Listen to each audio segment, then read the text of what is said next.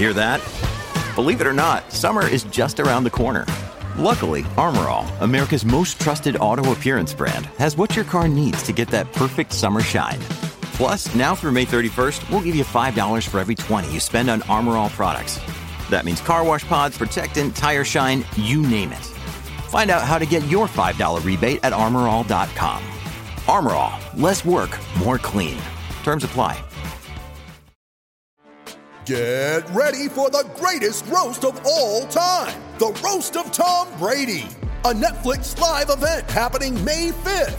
Hosted by Kevin Hart, the 7-time world champion gets his cleats held to the fire by famous friends and frenemies on an unforgettable night where everything is fair game. Tune in on May 5th at 5 p.m. Pacific time for the Roast of Tom Brady, live only on Netflix.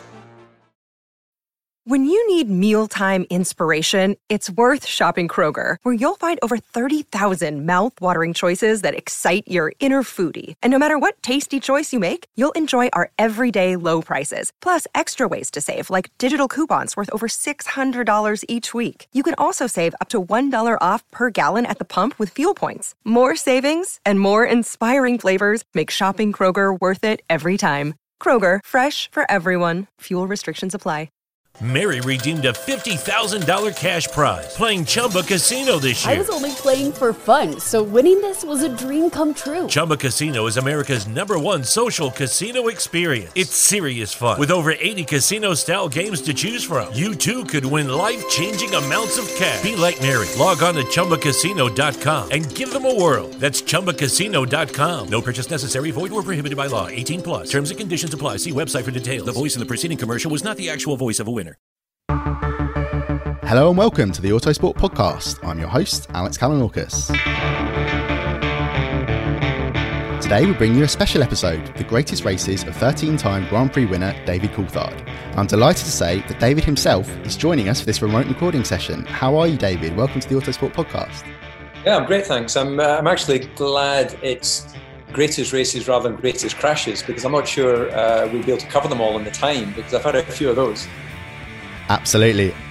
Well, I'm sure you're more than welcome to throw any particularly spectacular shunts in there. And obviously, we are recording remotely because of sadly the terrible situation with the pandemic. How's it all going for you during this tough time?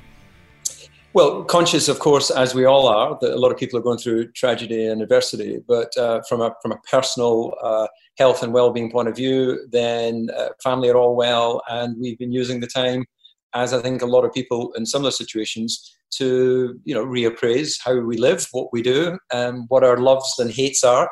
And there's no question that motorsport is an itch that it still needs to be scratched in my family, not in as much for me to drive, but to go and watch and to talk about it. And we have an 11-year-old son who's ruining the fact that he's not getting to go karting. So there's a need for speed in the household. Now, my second guest is Autosport's chief editor, Kevin Turner. Now, Kev, the Greatest Racing Series is basically something you created for Autosport. It's part of your obsession with making lists on various topics, various drivers, various categories and races. Can you just run us through the concept? Also, I hope you're well as well before we start diving into everything. I'm very much looking forward to racing and getting underway. It really does sort of remind you what you're missing, doesn't it? But as you say, I love a good list, and I also love motorsport history, and you can get an awful lot of lists out of that.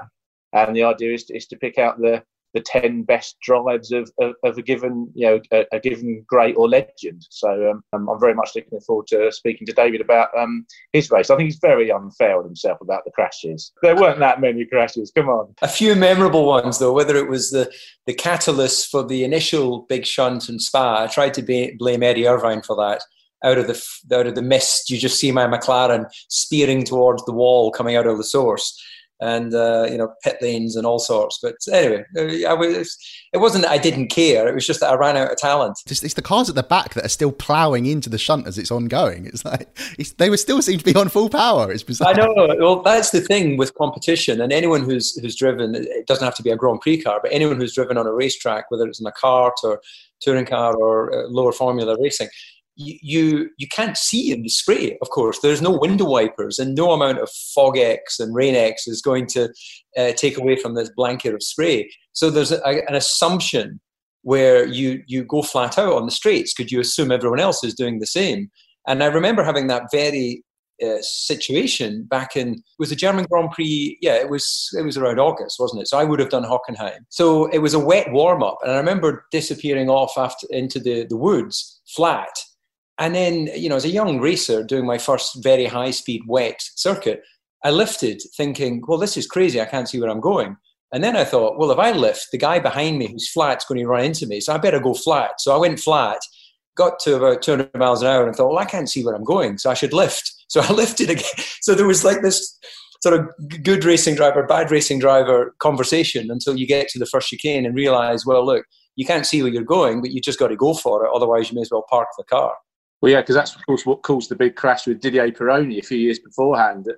Alain Prost was going slowly and Pironi was flat chat, and that's what caused the accident, wasn't it? So I guess you've all got to be committed to the insanity almost. I like the way we established that we weren't going to talk about crashes and then immediately went into talking about crashes. But that's all good. But let's go to Kev's first pick, David, for your greatest races. Which, I mean, starting at the beginning, I think it's fair to say your first Formula One win, the 1995 Portuguese Grand Prix at Estoril, which you win from pole position for Williams. Actually, you win sort of you have to defend the lead twice from pole because of the massive red flag at the start. Kev, I wonder if we could just come to you first. Why you chose this one, apart from being the first Formula One win in David's career? Yeah, well, the first one's always special, as I'm sure David will say. But it was also, for a first Grand Prix win, it was pretty dominant. It was every box tick, really. I think everyone knew that the win was coming. David had been a bit unlucky before that; had already shown his speed. David did the job again from pole at the second start. Michael Schumacher overtook Damon Hill, David's teammate, who was fighting for the championship at that stage, for second, and the two of them had a battle for second. And really, DC just checked out. He got pole, fastest lap, won the race. I don't really think anyone saw him all day, really. So for a first Grand Prix win, that doesn't get much more complete than that. Yeah, I think from my point of view, what maybe looked relatively calm from the outside, I remember very well, I was in a 3-stop strategy, which basically meant you were sprinting between your pit stops. You had to take the maximum out of the tyre. There was no sort of 99% trying to get the tyre to average its lap time out over a longer stint. And I remember on the very first stint that Michael was behind me. So I don't recall when he got in front of Damon, but he was quite close to me. And I remember thinking, if he doesn't slow down, I just can't keep this pace. It was exhausting. Estoril was a really tiring racetrack anyway, with the very long right onto the start-finish straight, followed by a very fast right, first corner, into a flat in qualifying, fast right, downhill into a long right-hand hairpin, back up the hill. So the right side of your neck took a hammering. And although I'd spent a lot of my early Williams days testing there, it was still an exhausting racetrack. And it took until Michael eventually started to lose some pace for me to start to breathe normally and find my comfort zone and be able to concentrate on my stint. So it showed my relative inexperience because I was having to deal with that. I think it was race 21 in my career. But yeah, it was fantastic. And funnily enough, my wife and I on the weekend, which will sound however it sounds, I've got a picture of all my podiums that used to be in my office, and they came down a few years ago, went into boxes for some reason, and I came across them during lockdown. And I thought, well, maybe I'll put them in the gym for motivation for our 11-year-old, what podiums and Grand Prix look like. So I was going through, and the win from Estoril, we've put separate to the other victories and the other podiums on the wall in front of a pull-up bar in the gym, because I want, when I still try and do some pull-ups, I can see where it all started, and I want that to serve as a kind of motivation to our son as well. That you put in the hard yards, then maybe the results can come. That's very cool. I do have one extra question on that race, actually, David. So obviously at different points in that race, Damon was in second. It kind of fitted between him and Michael. Obviously he was in a championship fight. Were you concerned that team orders might come into play and they might try and swap you? Or was it something that Frank and Patrick had said beforehand? No, this is you just go for it, get on with it, sort of thing. What was the situation around that? The situation, in truth, is I was so wonderfully naive, and motorsport was still so relatively seat of the pants. There was no discussion.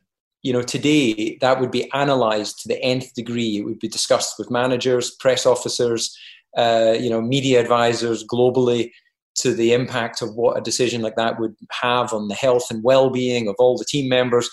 That there would be analysis to the point of people wanting to jump, where there it was just get out and race. We used to pick race strategies based on if you knew stopping a lap later was beneficial. If your teammate said, I'm going to stop on lap 20, you would say 21. And he'd go, well, I'll go 22. And you say, oh, I'll go 23. And then eventually the team would have to say, look, if we keep going, we'll run out of fuel or we'll run out of tires. So we have to call a point of where. So there wasn't as much science behind the science as you might imagine. Absolutely. Well, let's move on to our next pick, which is actually one of the brilliant things about having you on, David, is because Kev's given us two options here, and we're quite interested to see which one you would go for. And they're both from the 1997 season. Your second at McLaren, and both the victories. Your first victory for McLaren in Australia, the first of the season, and then later on in the season at Monza. Australia started fourth. There's that incident at the start with Eddie Irvine, Jacques Villeneuve, Johnny Herbert, Heinz-Harald Frentzen sort of leads. You and Michael Schumacher are chasing hard. The pit stop strategies play out differently. And then in the end, you're in the lead when Frentzen's brake fails and he has that spectacular off into the gravel and you're away and clearing the win. Whereas at Monza, totally different race, very much a cagier affair. You've got that amazing launch off the line from sixth on the grid to run third. But then it's all about chasing hard. Frentzen you get by him when he pits. Then it comes down to a race between the mechanics, between the Benetton mechanics for Alesi and your McLaren mechanics. They get you out ahead and you go on to win. So which one of those, if you had to pick, if you can pick, would you opt for? Well, I think because of the definition of teamwork, then as displayed in the pit stop, I would go for Monza, because we came in on the same lap at the same time, as you mentioned, Alesi in front. And the McLaren team serviced my car a little bit quicker and I got out in front of them. And Jean, as anyone who's had the opportunity to meet him, is a lovely man. And, he always had a slightly mad reputation when he was a Grand Prix driver, but not in terms of being aggressive or unkind in the racetrack. He was actually one of the nicest racers, respectful racers. But when I say mad, if it was a little bit wet, he'd be out there on slicks. If there was snow falling, he'd be, let me out there. He's just a bit unhinged in that respect. So I've always, when I've spoken to him about it, I always feel a bit guilty that I took away an opportunity for him to win the, what would have been one of his French-Italian mix, of course. That would have been a great win for him. But it was a great display of teamwork and maybe slightly more of a real race than what happened in Australia, because, as you said, Frentzen burned out his brakes, which, if I recall correctly, the Williams was pretty dominant at that time, and there was no need for him to be pushing that hard. And if he was teammates with Villeneuve at the time, I remember Jack talking about the brakes were really on edge, and it's a hard braking circuit, Melbourne.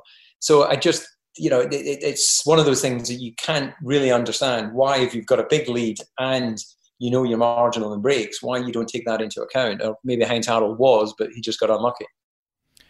Indeed, it's interesting that you went for Monza there, because Kev, I know we were having a chat as we were preparing for this, and it's one of those races where not a lot happened in terms of on track overtaking, but it was still a close fight for the win, and the overtaking happened in the pit stops. So I think Autosport at the time was sort of like, it's a great drive, and I'm sure thrilling for the drivers involved, but perhaps for the fans, one of those ones that it just wasn't quite the overtaking fest that they might have been looking for.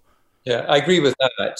Sorry, Kevin, I agree that for the fans it wouldn't be great. But again, anyone who's driven Monza or any of these high-speed circuits will completely relate to low downforce, coming through the second Lesmo, the car dancing and sliding and trying desperately not to scrub any speed because of the long run down to Ascari, and likewise in Parabolica. It actually takes quite a lot of energy and mental anguish to drive a circuit like that, to get it right, because it's the closest we get to an oval. And on an oval, of course, if they have a lift mid-corner, it takes them 2-3 laps to wind back up to speed again. So it's kind of like that there. Whereas if you're on a regular circuit, make a mistake in braking at the chicane, you bank that time loss, and then you're back on it again from the next corner. There is actually one memory of that on that, David, is you had what in those cars would look like an enormous moment at Biscari about halfway through the race. I think it was after Frentzen had pitted and you and Jean were absolutely on it, obviously, to jump. And it was a sort of moment that you normally, when an F1 car gets that sideways, it's as it heads off into the boonies. But you caught it. Was that a moment that you thought, Christ, bloody hell, or were you just so in the zone that it was dealt with and gone and you were just pressing on with the race? I remember it well because if you recall 95 going to the grid, I did something similar, but in that case, I didn't catch it and spun into the gravel. So I'd had the experience from a couple of years. And again, it's just you're on the edge of adhesion through there. And occasionally it gets a little bit sideways. So that was as big an opposite lock you're going to get in a Grand Prix car before binning it. And on that day, fate decided that, once going off on that corner was enough. And the one other thing about that race, which actually links quite nicely to the next race that we'll talk about, is your start. You went through a period of time in particular where your starts were unbelievable. There was one at San Marino the year before where you grabbed the lead from the second row, and this one you went from 6th to 3rd. So did you always think that starts were a strength? Was that going back into the junior days? And what did you have a particular approach that meant you were better at it than other people? Yeah, I always felt confident in starts right from the first year in cars in Formula Ford. And I was never a particularly strong qualifier, but, in Formula 3 season 91, I don't really recall having many front rows. But it didn't matter. I always gained places at the start. And I think a lot of people had various theories on how to start a race car, which involved slipping clutches and, RPM to the exact 50 RPM and all that sort of stuff. I worked on the simple basis, limit the amount of devices that you're trying to control at any given time. So I would get the vehicle going, get the clutch out, and then control the wheel spin if there was any thereafter. So I was dealing with one thing rather than trying to slip clutches and trying to be a scientist and work out the difference in the audio between what's clutch slip and what's wheel slip at the road. And so launches were always a strength and I had great confidence. So it always came as a big surprise if I didn't make a good start because I was convinced I would outstart anyone. Well, and as Kev said, it is a good start at our next pick, which is the 1999 Belgian Grand Prix at Spa, that leads into, first of all, the flashpoint at the very start of the race, and then ultimately goes on to another one of your victories. You started second alongside your teammate Mika Hakkinen. There's a clash at turn 1, which becomes a sort of talking point, particularly post-race, but it's a dominant drive from yourself, David. You go on to win by over 10 seconds over Mika Hakkinen. So what are your memories, first of all, of the incident and then the drive and all the drama that followed? Yeah, I don't actually recall if I was on the inside or the outside. I assume I was on his inside at the source, but we did touch slightly. He kind of held on to it a bit too long and you sort of met in the middle, but you left him enough room on the inside, so you got away with a kiss rather than a rather more embarrassing moment. When we go through to Austria a couple of years later, that's where I touched his rear and spun him around. So it was always going to be close at first corners, but I remember having that little contact. Thank you for reminding me I was on the outside. And then I just felt in a zone, a little bit like the Estoril Win 95. And I don't recall any mistakes. And I'd actually been unwell the night before the race. I'd slept very poorly because of some sort of irritating cough. And to the point where it actually was coughing up a little bit of blood during the night. So it was a great life experience for me, in terms of realizing that you don't always need to be in the best physical shape to give one of the best performances, because the mind controls the body and not the other way. So if you allow your mind to tell you that, I'm too sick to do this and I'm too sick to do that, which is why whenever I see racing drivers hand in a sick note because they've had an upset tummy and they can't, they're 2 steps from the toilet, get in the car and let adrenaline take over and get on with the job in hand. It's amazing how fear and adrenaline will focus your mind and shut down other systems. So so that, I was particularly proud of that victory. Mika clearly wasn't very happy, and I remember Mark Slade, his engineer, who's at Renault, I believe, saying to myself and my engineer that if they lose the World Championship, it'll be my fault. And I seem to remember thinking at the time, well, my sole purpose wasn't as a support man to Mika's championship. Part of winning a championship is beating your teammate, and clearly he had the speed and the skills. over the course of the season that I didn't have. But it just seemed a little bit selfish of them to take that point of view in what I think was a great victory. And if he'd won by 10 seconds, everyone would have been waxing lyrical about the great Spa and what a great drive, and his teammate limped home 10 seconds behind. Yeah, it seemed a bit strange because your relationship with Mika outwardly, you always seem to be, well, certainly more convivial than some teammate combinations we've seen over the years. But yeah, that did seem to be like the reporting around the time was very much that he had toys out of the pram, really. But I wonder if it was also due to the frustrations of the points that the team and he had already thrown away earlier in the year, because obviously Schumacher had broken his leg at that point. You're up against Eddie Irvine, and really his combination should have had him quite nicely tucked up by then. But there are a lot of points gone begging. And presumably Mika just thought that was a few more, but he should have driven faster.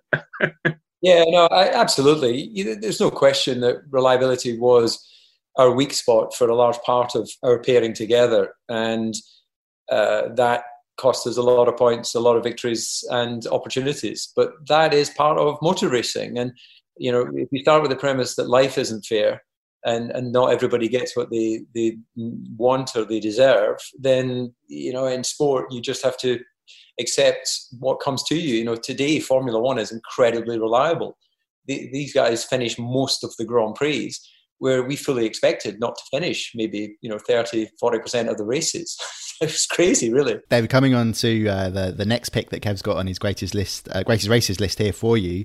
It's one actually that if you were just looking at the history books on the face of it, you might not see, because it's the 2000 Brazilian Grand Prix in Interlagos.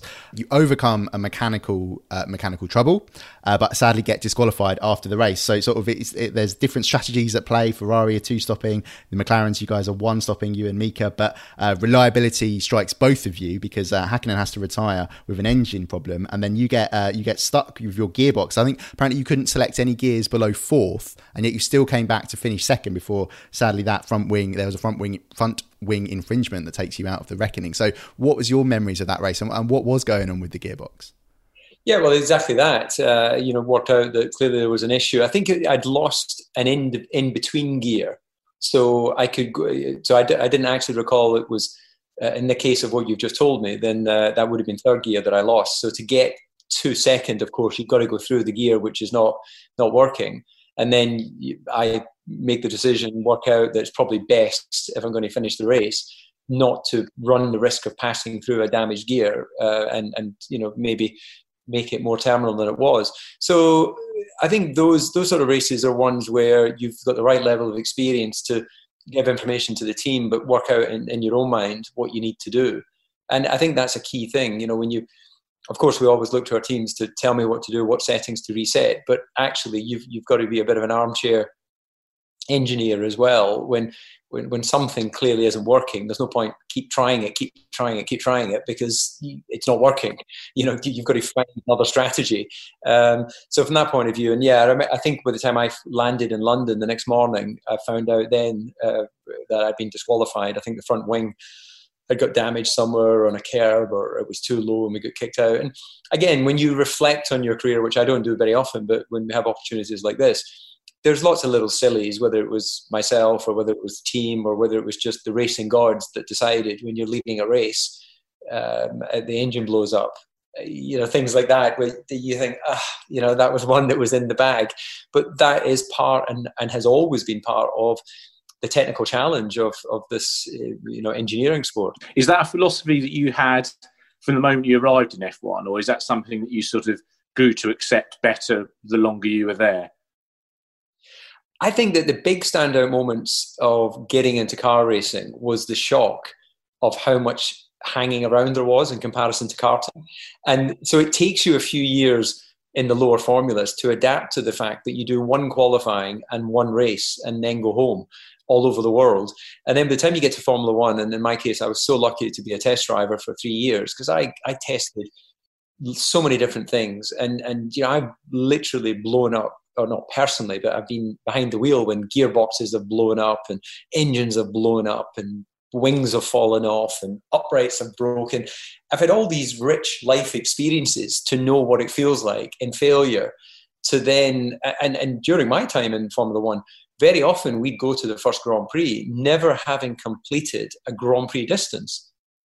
you just went there with the hope and faith and desire that you would suddenly see the checkered flag. And, 98 Melbourne, when I moved over from ICA, was a perfect example of that. We couldn't do more than 20 laps in pre-season testing. So we arrived there going, on the grid Sunday morning, and everyone's giving each other a sort of good luck look of, well, is it going to stop on lap 19 or is it going to stop on lap 22? And then, of course, it keeps going, and you get to the finish. And the debrief is, well, how did that happen? The next pick that Kev has selected for you, quite an interesting and dramatic one, the 2000 Spanish Grand Prix. David, you raced from 4th to 2nd for McLaren, but it's a particularly important one in terms of your life and your career, because obviously it comes very sadly after the plane crash that you were involved in and survived a few days before. I mean, you got to the finish with injured ribs. It was obviously a difficult race for you. So I wondered if you could just talk us through your memories of that time and the race itself. Well, of course, the tragedy of the pilots losing their life was the overriding discussion and thought in the days leading up to the Grand Prix, with some people questioning whether I should race or not out of respect to the family. But I'd actually I'd spoken to one of the pilot's fathers, who told me that his son had told him that I was on the aircraft. It was not a regular plane that I used. So I literally said hello to the pilots. And then sadly, an hour or so later, the crash happened and they lost their lives. But he told his father, he was a big motorsport fan, and his father was absolutely clear in his mind that out of, the show goes on, the race goes on. That's what in his mind his son would have wanted. So that, as far as I was concerned, was the beginning and end of any conversation as to whether it was morally right or not. And of course I had to do that evening a little soul searching as to whether I ever wanted to fly again, because having walked away from that wreckage, it was a fairly shocking experience. Not so much at the moment, but when I sort of got home that evening and had a shiver down my spine, that kind of shiver you get sometimes, and you think, oh, someone, the expression would be someone's walked over your grave. I had that kind of moment, and that was do I want to race? The answer was yes. Do I want to race this weekend? The answer was yes. So the support system that was McLaren and Ron Dennis didn't always show its cuddly side on the outside, but actually, as we speak and record this, it's Ron Dennis's birthday today. And Ron actually has got a huge heart and is very supportive of his team, whether it's the drivers or any team personnel when there's adversity. And that sort of system kicked into place in terms of preparation ahead of getting to the race and allowing me to focus on driving. And in the end, the right person won that Grand Prix.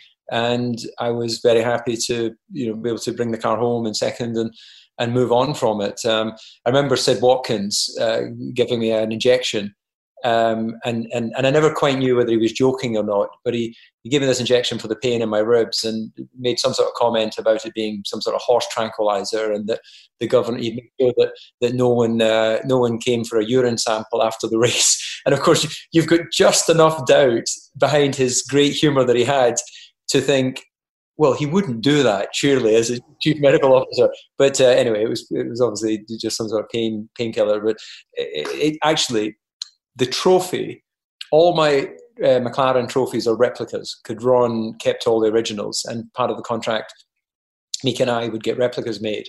The only original trophy I have from my McLaren years is that second place steering wheel, which Ron couldn't break his tradition of never giving the driver the real trophy.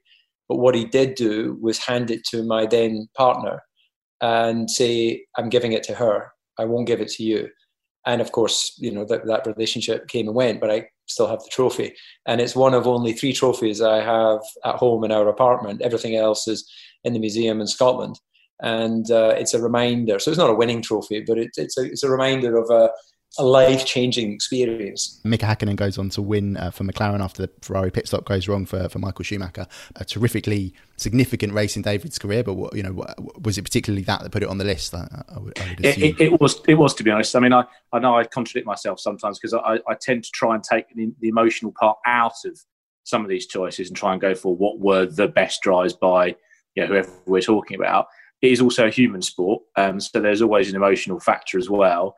We talked about this on with the Niki Lauda one, the 1976 Italian Grand Prix coming back so soon after his crash. It's that kind of human story, and I think you've got to you've got to give that some credit and remember those days as well. To come through the injury and obviously the mental challenge of those few days, I thought made it worthy of the list, even if the race itself wasn't perhaps as memorable as some of the other ones that we're talking about.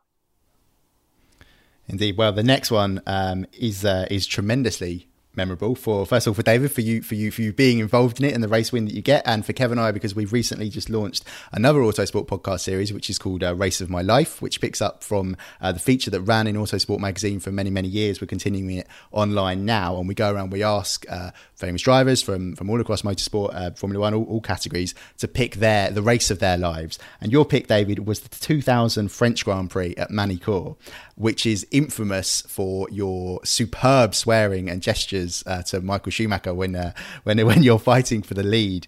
So we've covered this in depth on that other podcast. So it's well fresh in my mind, which is great for this. And I'd love to get your thoughts on it because it's a particularly feisty driving from yourself and Michael Schumacher. You start on the front row together, but he comes across at you at the start. Rubens Barrichello gets by. You have to get by Barrichello, and then comes that clash at the Adelaide hairpin. There's a fantastic moment where you can't see it sort of live on the replay shots, but when on the live shots of the TV, but when the replay comes in the slow motion, you can see that as he's forced you to the edge of the track towards the curb and you're accelerating away from the corner, you get in two different bits of swearing at him, which I just personally, as a fan of swearing, I thought that was superb, and to be able to do that at however many mile an hour you were going at was fantastic. And then you do get by and you go on to win the race. So what's your thoughts on that race? Well, of course, we should say it's not big and it's not clever, is it, to use profanity and bad sign language. But I did apologise at the time, and it was just pure emotion coming through because Michael was a very hard competitor, and in some cases I don't think he needed to be so hard because he was good enough and quick enough to not have to give you that little extra squeeze, and I felt he was unreasonably robust on the way to the first corner. And that's where I lost the place to Rubens. And that just sort of triggered off what was already a fairly traumatic, or maybe traumatic's not the right word, but quite a full-on weekend. In qualifying, Mika and I were jumping in and out of each other's cars because, he had a problem with his car, then jumped in the T car. Then I had a problem with my car and had to jump in his car because they'd fixed his car, but he was out in the T car. So I actually qualified in his car. And then I think I went back, and Kevin, you might recall better with all your statistical knowledge, pretty sure I went back because you weren't held to having to race the car you qualified. So I think I went back to my race car for the race. So the fact that I was able to jump in Mika's car, still out qualifying, I just felt kind of ownership of the Magny-Cours racetrack, and was convinced I was going to win that race. So when Michael had the audacity to get in the way of my plan, it got me really fired up. And whilst I was having to battle with him, of course, Mika was pretty close behind, ready to pick up the pieces if I made a mistake. And so Michael gave me a bit of a squeeze the first attempt, which was always going to be long shot, trying to go around the outside. And then, frankly, when I eventually did pass him, if he'd turned in, we probably would have both crashed. So it was one of those scenarios where you needed a compliant person to allow you past. And Michael wouldn't always be compliant. But I think I'd obviously harangued him enough. Maybe he'd seen my gestures from the car that he decided that, that Scotsman's mentally unstable today. I think I should just give him some space. And I went on to win the Grand Prix. So that's why I felt it was such a great victory, because I had to show fighting spirit against one of the biggest fighters in the sport. And actually, I think Mark had to give you room, because by the time he actually realised and turned in, you were basically there. Like, he couldn't really do anything about it because you weren't as close as you had been on the previous occasion. So it was almost like he wasn't expecting an attack on that particular lap, which is probably why you were able to pull it off, because by the time you realised what was happening, you were already there. Yeah, in truth, I probably missed my breaking point, and I was trying to avoid him, and it turned into an overtake. But hey, you've got to take what you can. Come on to the next race on the list, which I think is actually what Kev would have as your race of my life, if that's how it worked, which obviously it isn't. But it's the 2001 Brazilian Grand Prix at Interlagos, where you go from 5th to 1st for McLaren. It's a tremendously famous race. This for many reasons. There's Juan Pablo Montoya and his muscly pass on Michael Schumacher, and then your charge late on in the rain. Schumacher, the accomplished rainmeister, has a spin. He keeps going, gets going, and then there's that incredible pass 3 abreast into turn 1, where you and Michael go either side of Tarso Marquez in the Minardi. Is that your equivalent of Mika Häkkinen's 2000 Spa move either side of Zonta? What do you reckon? Yeah, I think it might be. Obviously, the Mika one was an iconic image that will live with any motorsports fan because of the speed and decision making that the drivers had to make. Clearly, where I had the pass going the inside of the Minardi and Michael going the outside, it's into a braking zone, so not quite so visually spectacular. But the significance of that absolutely is the fact that it was tricky conditions. Normally, you would earmark those for Michael. But I think I drove well. Situation came to me, and I was able to come through and get the victory. And I think, which year did Fisichella get the win there? When I was leading, but then pitted just before the big crash with Webber. 2003. Oh, so that was after. Yeah. So that was one that I felt was my victory. But because we pitted before the 75% rule, I went from leading to not having the Grand Prix, which was tremendously frustrating. I think I ended up, in one of the minor placings, and because of those crashes. So it was again, coming back to what I mentioned about strategy and conversations. And Estoril, you asked about, was it a team discussion about Damon back in my first win in '95? Normally speaking, in strategy, you would never pit 1 or 2 laps before 75% distance, just in case there's a red flag. But amazingly, even though I was controlling that race, we pitted 1 or 2 laps before the 75% distance. And then there was the crashing, and, other people hadn't pitted, and I ended up out of position. And then they did the count back on the race result, and I didn't get the win. So that was a strategic error on the team on that particular day.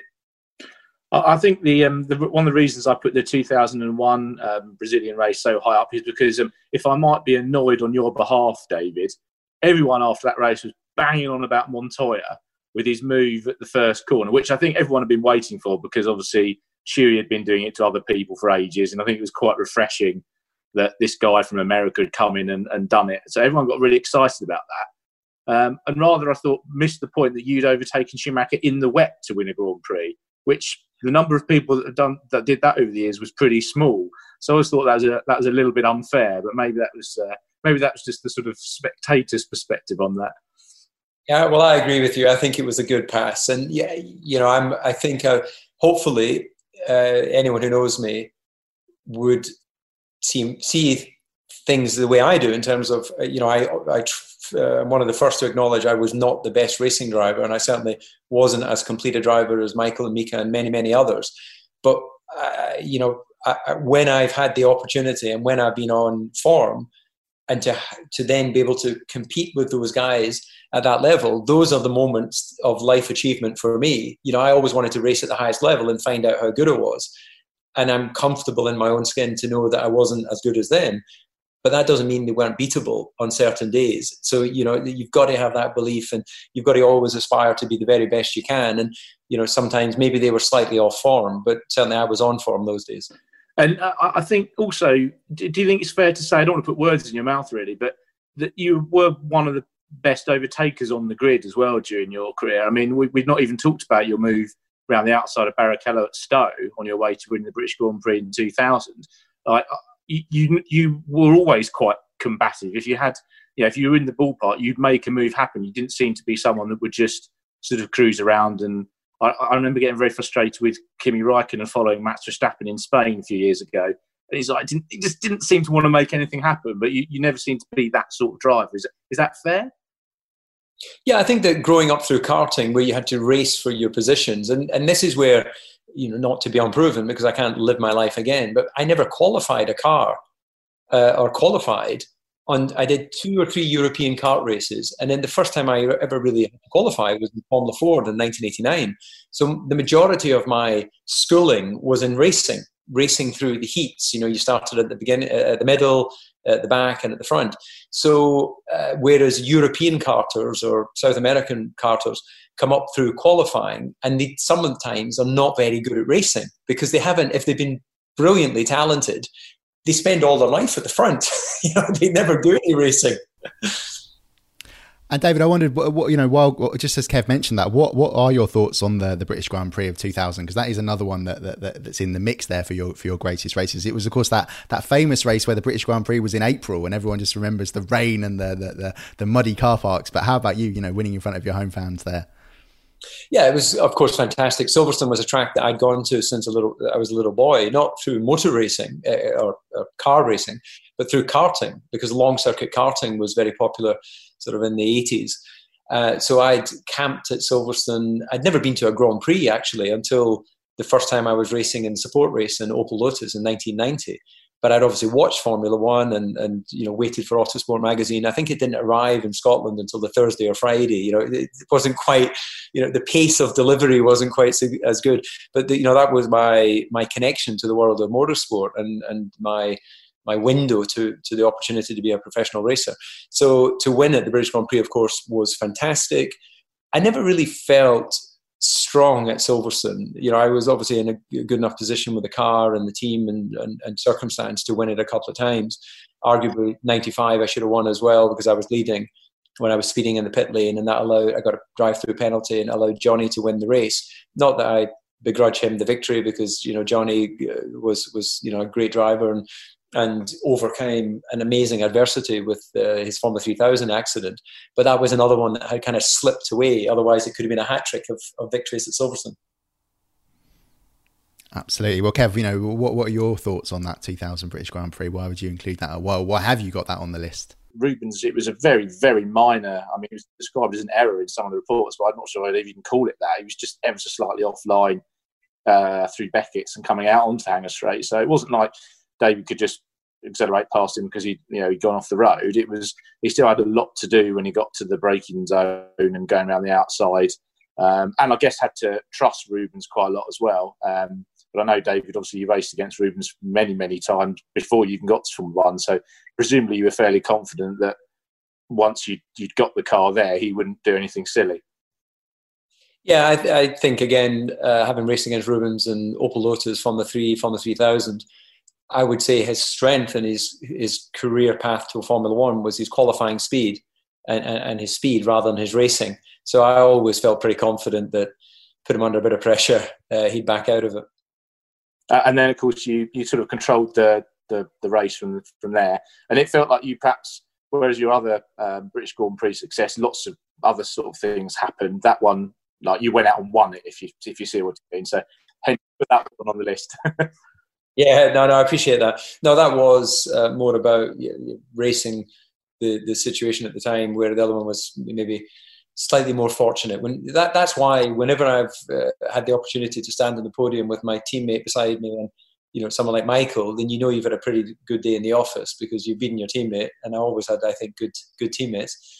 And clearly Michael was the benchmark through the period when I was racing. Indeed. Well, the next one on the list is one of those. It's the 2002 Monaco Grand Prix, your second Monaco Grand Prix win, David.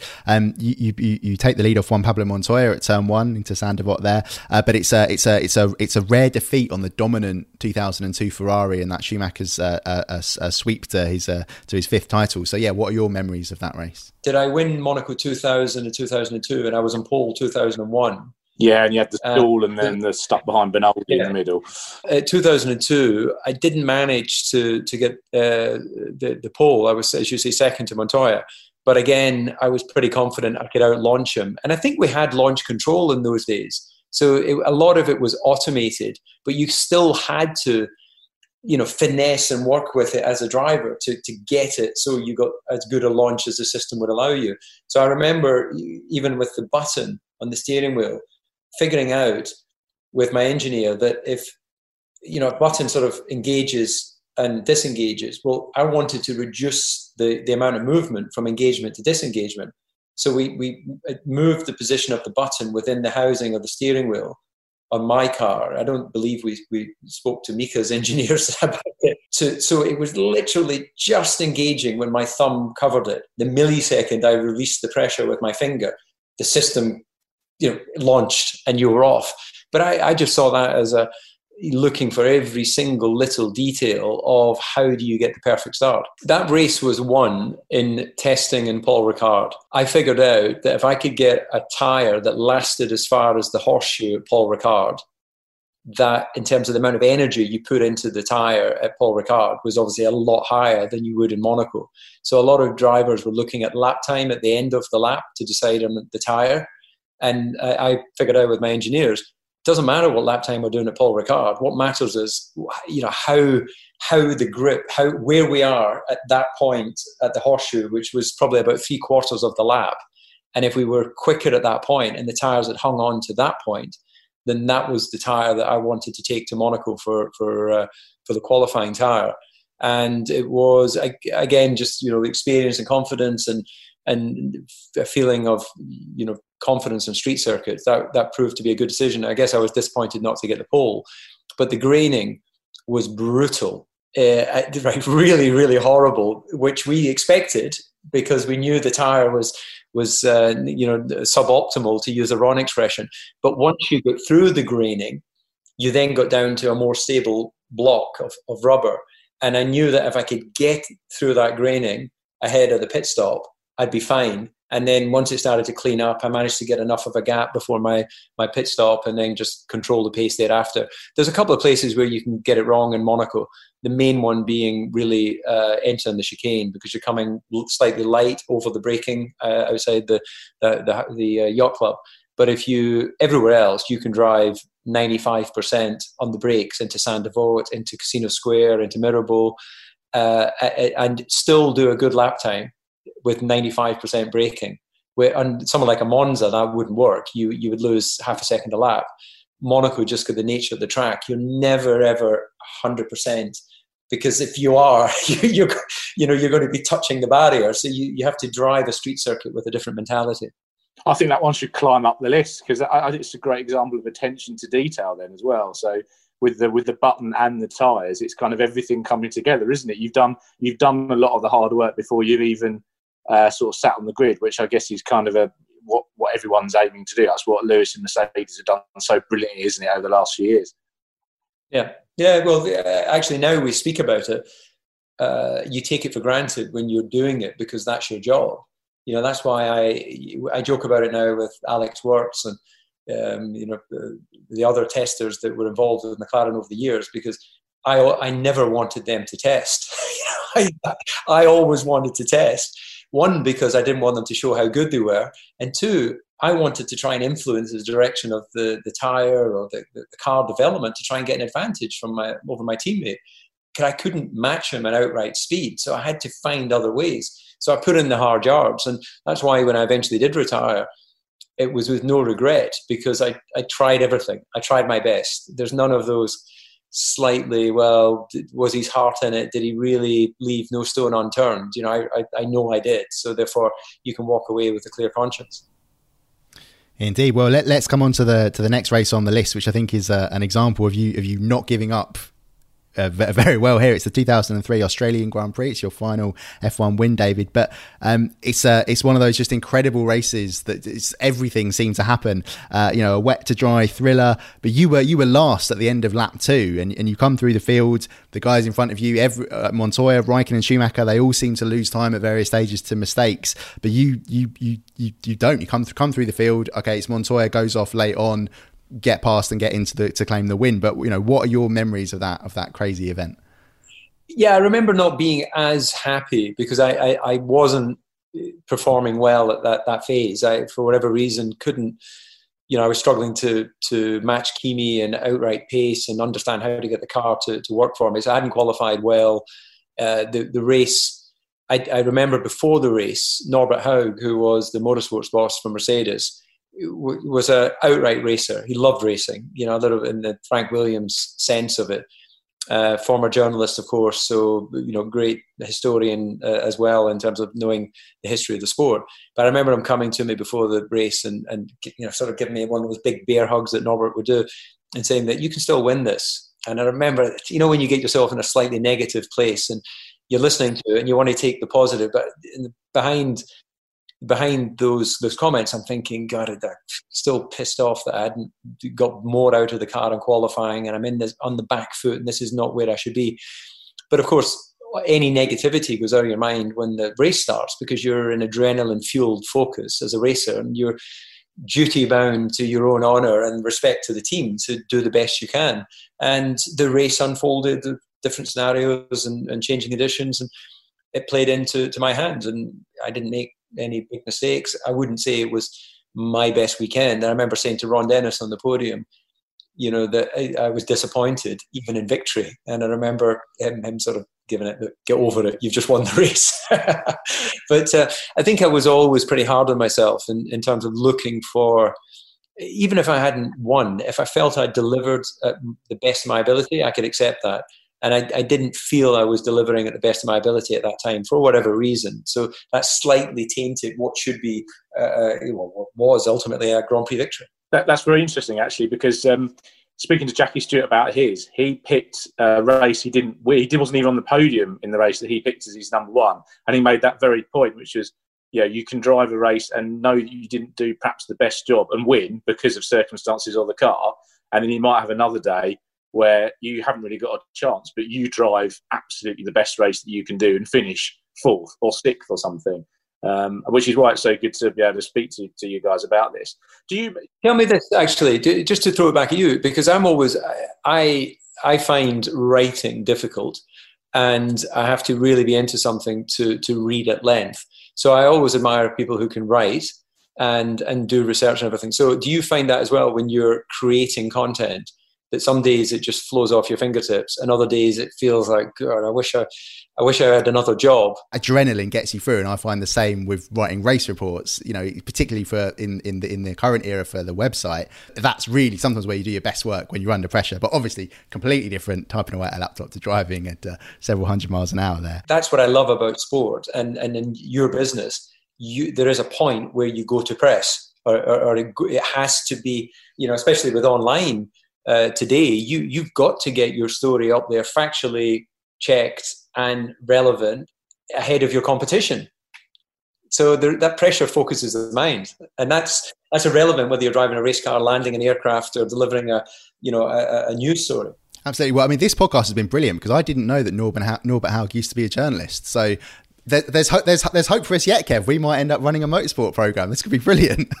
Let's come on to the last sort of actually it's 2 events again, David. We're going to bring you in here if that's okay. It's sort of it's 2 races from the sort of third act, you might say, from your Formula One career when you're with Red Bull. Now, Kev's put forward 2 suggestions, which is the 2005 Australian Grand Prix, where you scored points on your Red Bull debut, or the 2006 Monaco Grand Prix, which is your first Red Bull podium. So, which of the 2? Is there anyone jumping out immediately?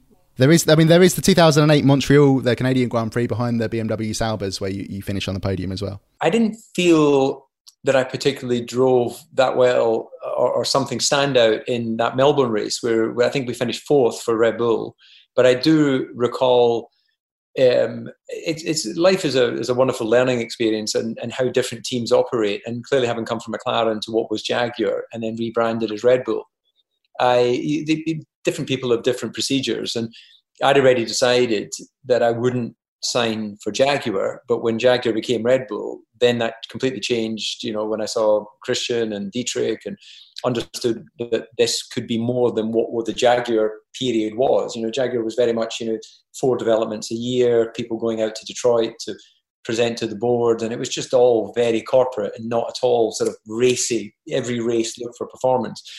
So what I realised at that first Grand Prix, with a lot of the people still left over from the Jaguar scenario, was we did all the practice, felt the car was running quite well on those tyres, went out to qualify, and the car felt different.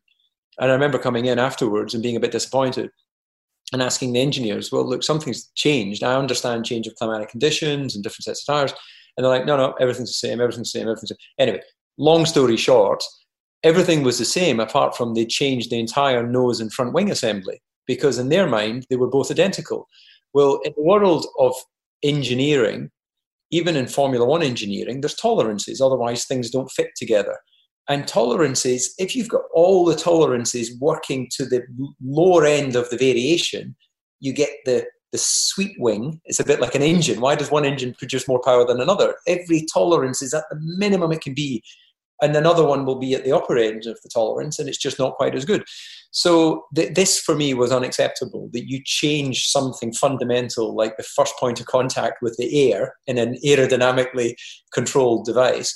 So obviously, I had the age and experience and confidence to explain to the engineers that they'll never do that again. Not in my car. They can go and do it somewhere else, go play engineers and scientists with some other car, but never with my car. And so that race stood out for me more for asserting my confidence and position as to what I needed as a driver, because engineering is one thing, but there's an individual that has to have the confidence to take the corners flat out. So you've got to get it out of sim world into the real world. And every driver is different. One guy will need a bit more front wing, someone will need a bit less. So I think that in the context of, everybody finding who's going to be staying with the team, and the people that made those decisions no longer were with the team by the time we got to the next race, because you've got to be cruel to be kind, if you're going to go forward. And I think in getting the fourth place result, which was a big result for the team, I remember Christian Horner hugging me like I'd never been hugged by any man before. I think it took a massive amount of pressure off him in his first race as a team principal. So it stands out more for that than the race drive itself. And then was the other one Monaco? I actually don't really remember how I finished third there. I assume everyone else crashed or fell off or something, and I just kept it out of the barriers. There was quite a lot of I think two of the cars ahead of you caught fire, which is quite dramatic. But the more I looked into those, the more I thought maybe the Australian race was a better one. I mean, by the time that you finished your career with Red Bull, did you think that there was the potential for a world-beating team? Did you think, they're on their way, or were you surprised when they came out in 2009 and then 2010 and finally did it? Yeah, I didn't have a crystal ball to see how successful the team were going to be, but I only joined and started because I believed that they had the ingredients for growth. And that's what I needed. I needed to feel that I, my voice and my input would play a part. Otherwise, what is the point? If you literally are just logging in and logging out, then there's other businesses you can be involved in. To me, motor racing has always been about passion. It's about energy. It's about heart and soul. It's about teamwork. It's about, sweating together and celebrating together and picking yourself up from the floor when things have gone wrong. There was a wonderful emotional roller coaster that sport, particularly and business around sport, with the deadlines that are involved, that if you're going to live a life, then I think that's a life well lived in that environment, because you really have that light and shade of being on, full performance, and then being able to relax and reflect. So with all of the changes that went on from Jaguar to Red Bull, I believed that the ingredients were there to allow us to feel that we could make a change. And I obviously ran out of time in terms of talent, but it was clear that Sebastian was a coming guy. He won the 2008 Monza Italian Grand Prix in the Toro Rosso, which was effectively a Red Bull with a slightly more powerful Ferrari engine in the back. And it's great to see how the team went on to show that it's not the name above the door, it's the people within that brings you success. And a lot of companies not hide, but they'll talk about, head office said this when they're trying to tell people to do. In Red Bull in the early days, people would go, Austria said this. And I went, well, who's Austria? Was it Dietrich who said that? Shall I give him a call and ask him? Or was it someone else in Austria who works for Red Bull who you're too scared to question, that you're hiding behind? Don't hide behind anyone. You assume responsibility. There's a captain of a plane, and if he's not doing a good enough job, you need to hand over to someone else. Likewise, drivers, we have our time, and then you've got to hand over. And I think that within companies, naming individuals within companies, because that those individuals come together for a common goal is what makes the company great. It's about ownership and responsibility, and you'll know in your various roles that there's moments where you have to step up and make a hard decision, and there's times where actually your team are more than empowered and more than capable of making decisions. David, I mean, we've been through all of the suggestions on Kev's list, but is there anything that you think we've missed? Any races from your career that you'd put forward as one for your greatest races list? Well, probably not from Formula One, quite frankly, but I think Macau winning in Formula 3 is something that really stands out because street circuit, difficult, focus required. I was just very single-minded, and I was a quiet chap when I was younger, quite shy, but I was very single-minded. And focused on detail, and there's nothing quite like getting out there and sniffing the tarmac and looking at the barriers and looking at runoff areas and working out, if you make a mistake, what do you aim for? If you accept you're going to have a crash, then work out what you want to crash into to minimize the damage to the car. Which barrier can you kiss because it might move? Which barrier has got a big metal post behind it which is not going to move? So don't mess around with the big metal barrier with the post behind it. But if it's a length of barrier between two posts, you can kiss that, and a metal barrier will move, and a race car will absorb it. And so just those are the things that I really loved about my early career, and Macau stands out because I had the time to really walk what was a very long circuit and really understand where I could take an advantage.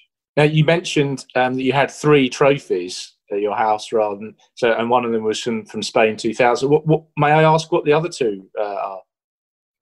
Yeah, the Autosport Young Driver of the Year Award, 1989. Fantastic, good to hear. And it was given to me, I think, in probably 2008 when I retired, or 2009, because you didn't do that trophy, that sort of statuette. I don't know what you call it actually, but the whatever it's called. The Autosport Young Driver. So because I was the first winner, it didn't exist. So it was then given to me at the end of my career. So I have that there, and the podium, 3rd place Monaco for Red Bull is there as well. So those are the trophies. And the only other thing related to racing is the Lorenzo Bandini Trophy, which I think Lorenzo Bandini lived in Brisighella and near Imola. And they used to give it out to, they still do. I think the last person I remember seeing getting it was Checo or Bottas or something. It was a beautiful porcelain Ferrari, probably about half a metre long. It's a beautiful piece of artwork. So you wouldn't know it was a trophy. It would just look like I bought a nice piece of motor racing artwork. So it's not a trophy, but it was an award or an up and coming young driver thing. And that's it. And then I have a few helmets at home. A Michael helmet that he gave to me, a Kimi helmet, an Alonso helmet, a Button helmet, Paul Stewart with a finger on the side of it, because Paul and I were teammates in Formula 3000, and we ended up having a little battle in a test in Jerez once where I felt he held me up on my new tyres. And that's where actually the first driver I ever gave the finger to was to Paul Stewart. And we were teammates, and we're good friends, of course, now and even at the time. And he gave me one of his helmets and painted a finger on the side. And then like Mark Webber's and Martin Brundle's and all the rest are some are in London and some are in museum. But I think having personal helmets from other drivers when they put little messages is kind of fun. There's nothing really to say. It's an ex-racing driver's household. David, I wonder if we might bring this podcast to a conclusion by just having a little brief chat about the current state of Formula One in 2020, because it's been quite a heavy week of news, sort of the last week or so. What's gone on with the new rules that have been announced ahead of racing, hopefully starting or it should be starting. We've got the green light from the Austrian government next month at the Red Bull Ring. What have you made of the changes that's going to happen in the future? I mean, the sort of the aero handicap stuff really stands out to me personally when going through and analysing it. Is this sort of the right sort of steps that Formula One is doing? Formula One has always been a defined set of regulations of which everyone then has the opportunity to interpret and to deploy whatever assets they have at their disposal. Some arguably have bigger brain power but smaller budgets. Some clearly have bigger budgets, and if they can link that into having a lot of brain power as well, because just because you have more people doesn't necessarily mean that's going to give you success. I think Toyota were a great example of that. Built a factory in in Germany with all the employment restrictions, and then thought they could compete with the British teams, where it was clearly on obviously hindsight locks us in, but it was clear that was never going to work when the home of racing is somewhere else. But I am a little bit concerned about anything that handicaps success, because Formula One for me, again, the name above the door doesn't guarantee success. If it did, the biggest name in Formula One is Ferrari, and they should be winning every few years. They should win a championship on that basis, and they haven't. So it's not always about the name above the door. It's not always about resource. It's about having a talented group of individuals who will come together as a team to create that magic that sees opportunities and creates those opportunities. So I would always prefer, without any of the pressure of having to raise the money or design a racing car, as a commentator pundit today, I would always prefer a very clearly defined set of rules, and people compete to that. Now, if that's with a budget cap, fine. I still think that if you look at Formula 2, there's still better teams for whatever reason than other teams historically, and they've all got the same cars essentially. And some might have 500,000 more or 500,000 less, which is not an insignificant amount of money. But it's clearly what defines success in other forms of racing isn't designing your own chassis and your own engine and all of those other things. But Formula One has always been the pinnacle, and you had to have the intellectual property of the majority of the car. I see no harm in having standardized steering wheels or standardized pedal boxes, standardized seatbelts, standardized all the things that aren't actually giving you, let's say, outright performance. I guess you could argue, but like I said earlier, about buttons and releases, it can make a difference. And then the wetted surfaces, the aero surfaces and engines and things like that should be open to development in my mind, because that's what aids development.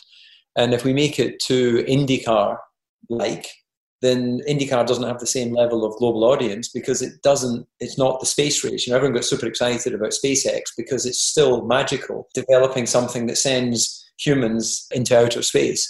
So I think there has to be that little bit of magic, that little bit of, my goodness, how did they do that in Formula One? It can't just be standard budget, standard cars. I know it's not, the rules aren't as extreme as that, but if we become too standard, the brand equity of Formula One will carry that for a period of time. But the minute there's something faster, then Formula One will lose its appeal, because the public want to see the fastest form of closed-circuit racing. So I guess I've not answered it in my typical fashion of going around in circles.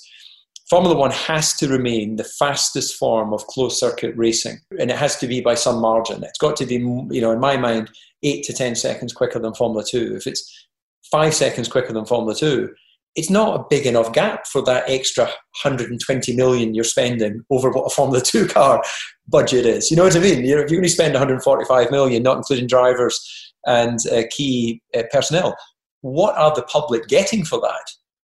There has to be something special. There has to be something SpaceX-y. There's got to be significantly quicker to make people go, whoa, that was a Formula One car. Where if you go, well, we know that's Formula One because it's Ferrari, and that's a Formula 2, it's painted red, it could be the same, then I think we lose something from Formula 1. What if that comes at the expense of action and overtaking and the other things that the fans like? Because we've sort of seen even the current cars should really break a lot of lap records this year because of the way that they've been engineered. But there could be a risk that, like that we were talking in Melbourne before the race got cancelled. Lewis Hamilton, Daniel Ricciardo, people like that were saying, this race might not have a lot of overtaking because of the way the cars have just been developed so far now. So they might even have to change the track potentially. We'll see if that comes back into the news or whatever. So yeah, is the trade-off the real tough thing that Formula One still hasn't cracked? I don't think that, and again, getting into an area where an engineer would very quickly come on and close me down on this, but I'm pretty confident if you had 10 engineers, you would get 10 different opinions as well. So have we really explored the perfect Grand Prix car that allows for the speed, but allows them to run closely together? I don't see how any evidence from the history of motor racing of reducing wing size is going to just make them run closer together, because it's difficult to run close in a Formula 3 car. Never mind anything with a wing, you know, on the top surface is difficult you lose to downforce. So have we missed an opportunity with a Gordon Murray-esque fan car? Have we with the old skirted cars? I don't know. It's a question. Have we really exploited all of the other ways? Now, they say they've run 2 cars in the wind tunnel to make them easier to run closer together. I don't doubt that those results are better, but until you get round the fact that the car behind is going to be in a suboptimal position, if you've got 2 identical cars, 2 Ferraris, and the one behind's running in dirty air, losing downforce, why should it go as quick as the one in front? You get a slipstream, of course, but if you're running on a very technical racetrack, how do you ever make the car following have more downforce? So allowing them to run closer, I guess you could say, well, then there is the chance you can maybe dive down the inside. But I'm trying to think which formula gives us really, really good wheel-to-wheel racing that's got wings on it. Well, Formula E does do that. It doesn't generate any downforce. It's almost a spec formula. One of the big German companies that came in last year was very keen to point out this is only 20% of what we do. 80% is what everybody else has. Yeah, well, a Formula E car, and please correct me by checking this with someone, but I'm pretty sure the wings on it go some way to neutralise the lift. Does it actually generate any downforce? It's got a big Venturi. Yeah, certainly not at the front, but yeah, you're right. All of the downforce is done by the Venturi at the back. So, I think Formula E has really, yes, it's good racing, and I enjoy that. I agree with you. Good racing. I love to see a good race. But then that's a different subject, isn't it? What is Formula One? Do the millions of people who watch Formula One, do they watch Formula E? Why not? If the racing's better. So I think we need to find, Formula E style racing, but with Formula One style tech interest and belief that it's the pinnacle. Because if it's not the pinnacle, people will think, well, we'll go and do something else. I think that's fair. I think the closest thing to an answer I can give you, David, is I think there was a period, perhaps in the 90s, with the Indy cars, which had quite a lot of downforce, but they had more underground, more ground effects, so they could get a bit closer. Quite big tyres, and of course there was turbo boost and all the rest of it. So I think there's probably enough dials that you could play with, basically turn the overbody downforce down and other things up, a bit more power perhaps, and take a bit of the grip and maybe still have something that was the pinnacle, but with overtaking was a bit easier. I also wonder whether the cars are just too massive. I'm not suggesting we should go back to narrow cars, because I didn't like those, and I think the current cars look really mega. But I wonder if they could just overall be a fraction smaller. If you put a current car against one 20 years ago, 40 years ago, 60 years ago, F1 cars have just been getting bigger and bigger. Yeah, absolutely. And clearly, as they've become... The thing is, it's all relative, isn't it? The Formula One cars of 20 years ago would be much slower than an F2 car. So you can't just go back to that and leave F2 as it is. Formula One still has to be the fastest. Otherwise, there's no aspiration to be in that formula. But the business of Formula One, the business of sport, is such that there's enough money in the sport that forget any other form of motor racing. If they didn't exist, then Liberty could standardise, or Formula One could standardise the cars, even they distribute all the money, make great racing. It wouldn't, Haas would win one race, and AlphaTauri, and then Ferrari would win, and Mercedes, or the best team would win. But that is a step change away from how the sport has evolved. So you have to ask the question, is the entertainment side the dominant factor? And probably the answer is yes, in terms of revenue, because if you're not entertaining, you might lose revenue in the future.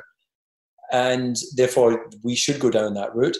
If the answer is not, that's the most dominant factor, and the fans are still tuning in because it's somehow, I watched the SpaceX launch, and not because I watch every launch of any rocket, but it was publicized as something new and exciting, and therefore I was curious, and it was something to watch out. I'll probably not watch the next one, but there has to be something that makes us want to watch Formula One for it to maintain that level of interest. And maybe it is one car turning up with a fan on it and another car turning up with a jetpack. I'm just being a bit extreme, but we've got to be careful that in standardizing so much and reverse gridding, is that fair that a team could come in 2 years in the sport and they could be winning Grand Prix because they've got reverse grid in Monaco and no one can overtake them? Yeah, it has to be a meritocracy, doesn't it, still? I mean, so many other parts of the sport. I used to cover British touring cars. GT racing the same has gone down this sort of balance of performance route. I know that we're not quite suggesting that for F1, but you get to the point where I remember speaking to an engineer and went, well, we've done this design. We reckon it's going to find us a 10th or 2 per lap, but we're not going to bother spending the money to make it, because if we do it, the next round we'll be turned down on boost. So it's actively discouraging people from pushing the envelope. So, no, I completely agree. We've got to find a way of ticking all the boxes without discouraging engineers to basically make space vehicles that go around the circuit. Yeah. What is absolutely clear, we could have all warranted opinions and views on this, and we start going out to everyone else, and they will all have relevant and good reason and opinion. So I guess the governing body in Formula One have to have a very clear design on what Formula One should be. What should it be, and then when you know what it should be, then I think it becomes a lot clearer as to what the rules are, and you either accept that challenge or not.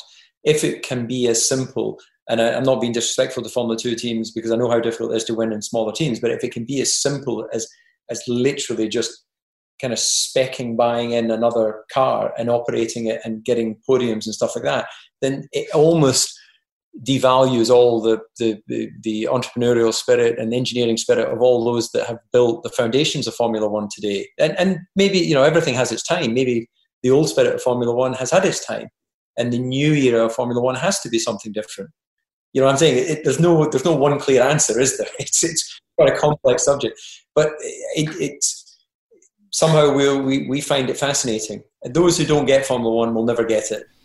No. Well, this is. I opened a column that I wrote the other day. Is that even without racing, Formula One can still produce just the best storylines. Just whether it's talking about what the cars should be or where drivers are going to race, what are things like that. So yes, I think we're all very much looking forward to next month when real racing does return, and we've got even more to talk about, which will be very good. But yeah, let's bring this podcast to a close now. Kev, thank you very much for your time this afternoon, and David particularly, thank you very much for joining us. It's been absolutely wonderful to hear all your memories and your thoughts and everything. It's just been fantastic. So thank you for coming on the Autosport podcast. Thank you very much. Well, thank you again to David and Kev for that brilliant discussion, and thanks to you for listening. Tell us what you think of our assessment of David Coulthard's greatest races on our social media channels using the handle @Autosport. And if you like listening to our podcast, we'd love you to share it with someone else who'd enjoy it. Finally, do check out all of our news stories and features on autosport.com and motorsport.com this week. And thanks to our producer, Martin Lee, for editing this episode.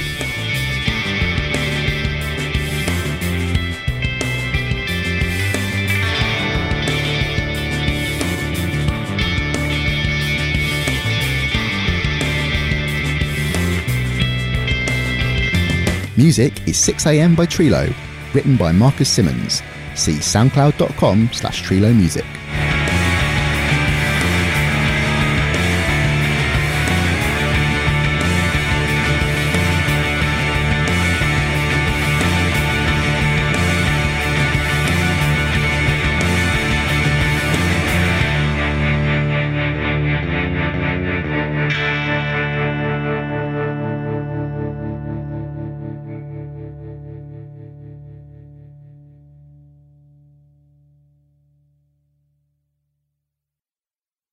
Mary redeemed a $50,000 cash prize playing Chumba Casino this year. I was only playing for fun, so winning this was a dream come true. Chumba Casino is America's #1 social casino experience. It's serious fun. With over 80 casino-style games to choose from, you too could win life-changing amounts of cash. Be like Mary. Log on to ChumbaCasino.com and give them a whirl. That's ChumbaCasino.com. No purchase necessary. Void where prohibited by law. 18+. Terms and conditions apply. See website for details. The voice in the preceding commercial was not the actual voice of a winner.